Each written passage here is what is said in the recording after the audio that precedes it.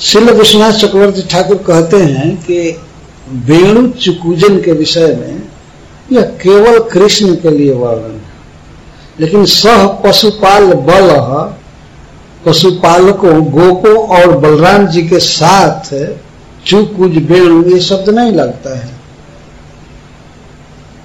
One अवगाहन में, one प्रवेश में और अवगाहन में और गोचारण में सबका साथ है, लेकिन वेणु बजाने में नहीं।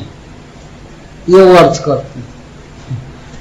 वन के अवगाहन में और गोचारण में सब साथ है। सह पशुपाल बल गाह चारयन और अवगाह्य, यहां तक क्रिया ठीक है, क्योंकि आगे वर्णन आ रहा है कृष्ण के वेणु गीत को ही सुन करके गोपियां कई प्रकार की बात कहती हैं, और श्री कृष्ण का वेणु वादन बहुत प्रसिद्ध है।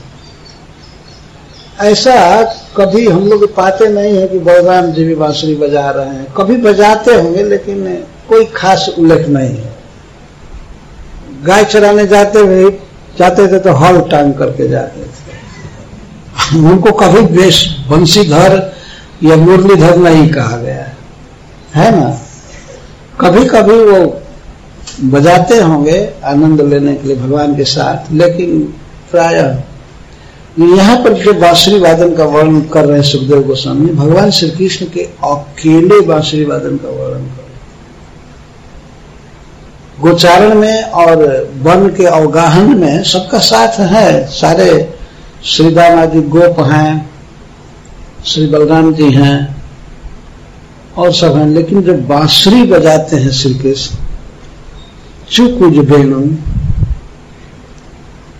किस स्थान पर वे बांसुरी बजाए, ये भक्तों के लिए, वैष्णवों के लिए छोड़ दिया जाता है कि वे अपने मन में ध्यान करें, सोचे कहाँ श्री कृष्ण बांसुरी बजाए।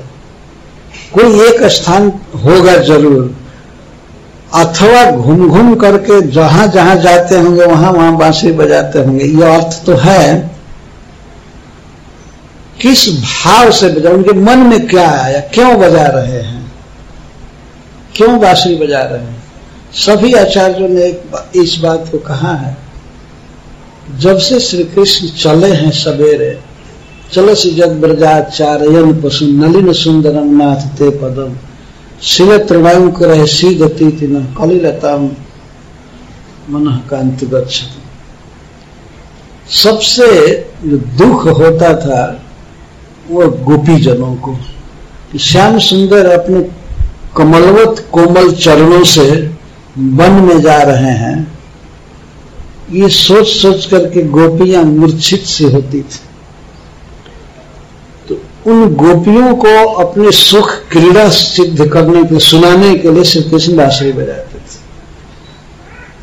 वन में बांसुरी बजा करके अपने सुख का विज्ञापन कर रहे थे, मैं आनंद में हूं। तो प्रश्न होगा कि वन में बांसुरी बजा रहे हैं तो ब्रज में उसका श्रवण कैसे संभव है, ये कैसे होगा। वन तो बहुत दूर है और बहुत व्यापक है, और ब्रज एक छोटा सा गांव है, दूर है। तो वन में बांसुरी बजा रहे थे तो कैसे सुनाई पड़ रहा था। इस पर वीर राघवाचार्य कहते हैं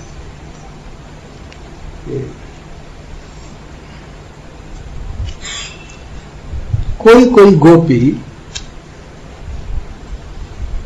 भगवान श्री कृष्ण के विरह को न सह सकने के कारण वे स्वजनों से छिप करके जहां तहां जैसे तैसे वन में चली जाती थी, और वहां श्री कृष्ण के वृत्त को, चरित्र को, लीला को देखती थी। उसी का वर्णन आगे वो करेंगे। वहां करके अपने सखियों से सुनाती थी। लेकिन श्री सुखदेव गोस्वामी तो ऐसा नहीं कहते हैं। श्रुत्वा ब्रज स्त्रिय, ब्रज की स्त्रियां सुन करके वर्णन करती थी। ब्रज स्त्रिया का एक अर्थ यह भी है कि ब्रजे स्थिता या स्त्रियता, ब्रजस्य स्त्री, ब्रज की स्त्रियां, ये तो अर्थ है ही, लेकिन ब्रज स्त्रिय का एक अर्थ ब्रजे वर्तमाना स्त्रिय, ब्रज में जो हैं वो स्त्रियां। तो ये लिखते हैं कि भगवान श्री कृष्ण के,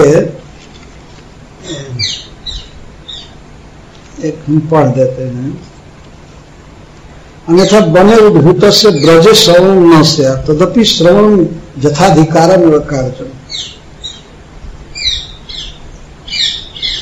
विलाघवाचार्य जी कहते हैं कि ब्रज में जो बांसुरी का श्रवण हो रहा था, वो आगे वर्णन आएगा, वो अपने अधिकार के अनुसार ही हो रहा है। माँ जशोदा आदि जो सुनती थी तो उनका वात्सल्य उदित होता था, वात्सल्य भाव, और गोपियों में स्मर भाव उदित होता था। इनके अपने भाव के अनुसार ही प्रेम उदित होता था, वो आगे वर्णन आएगा।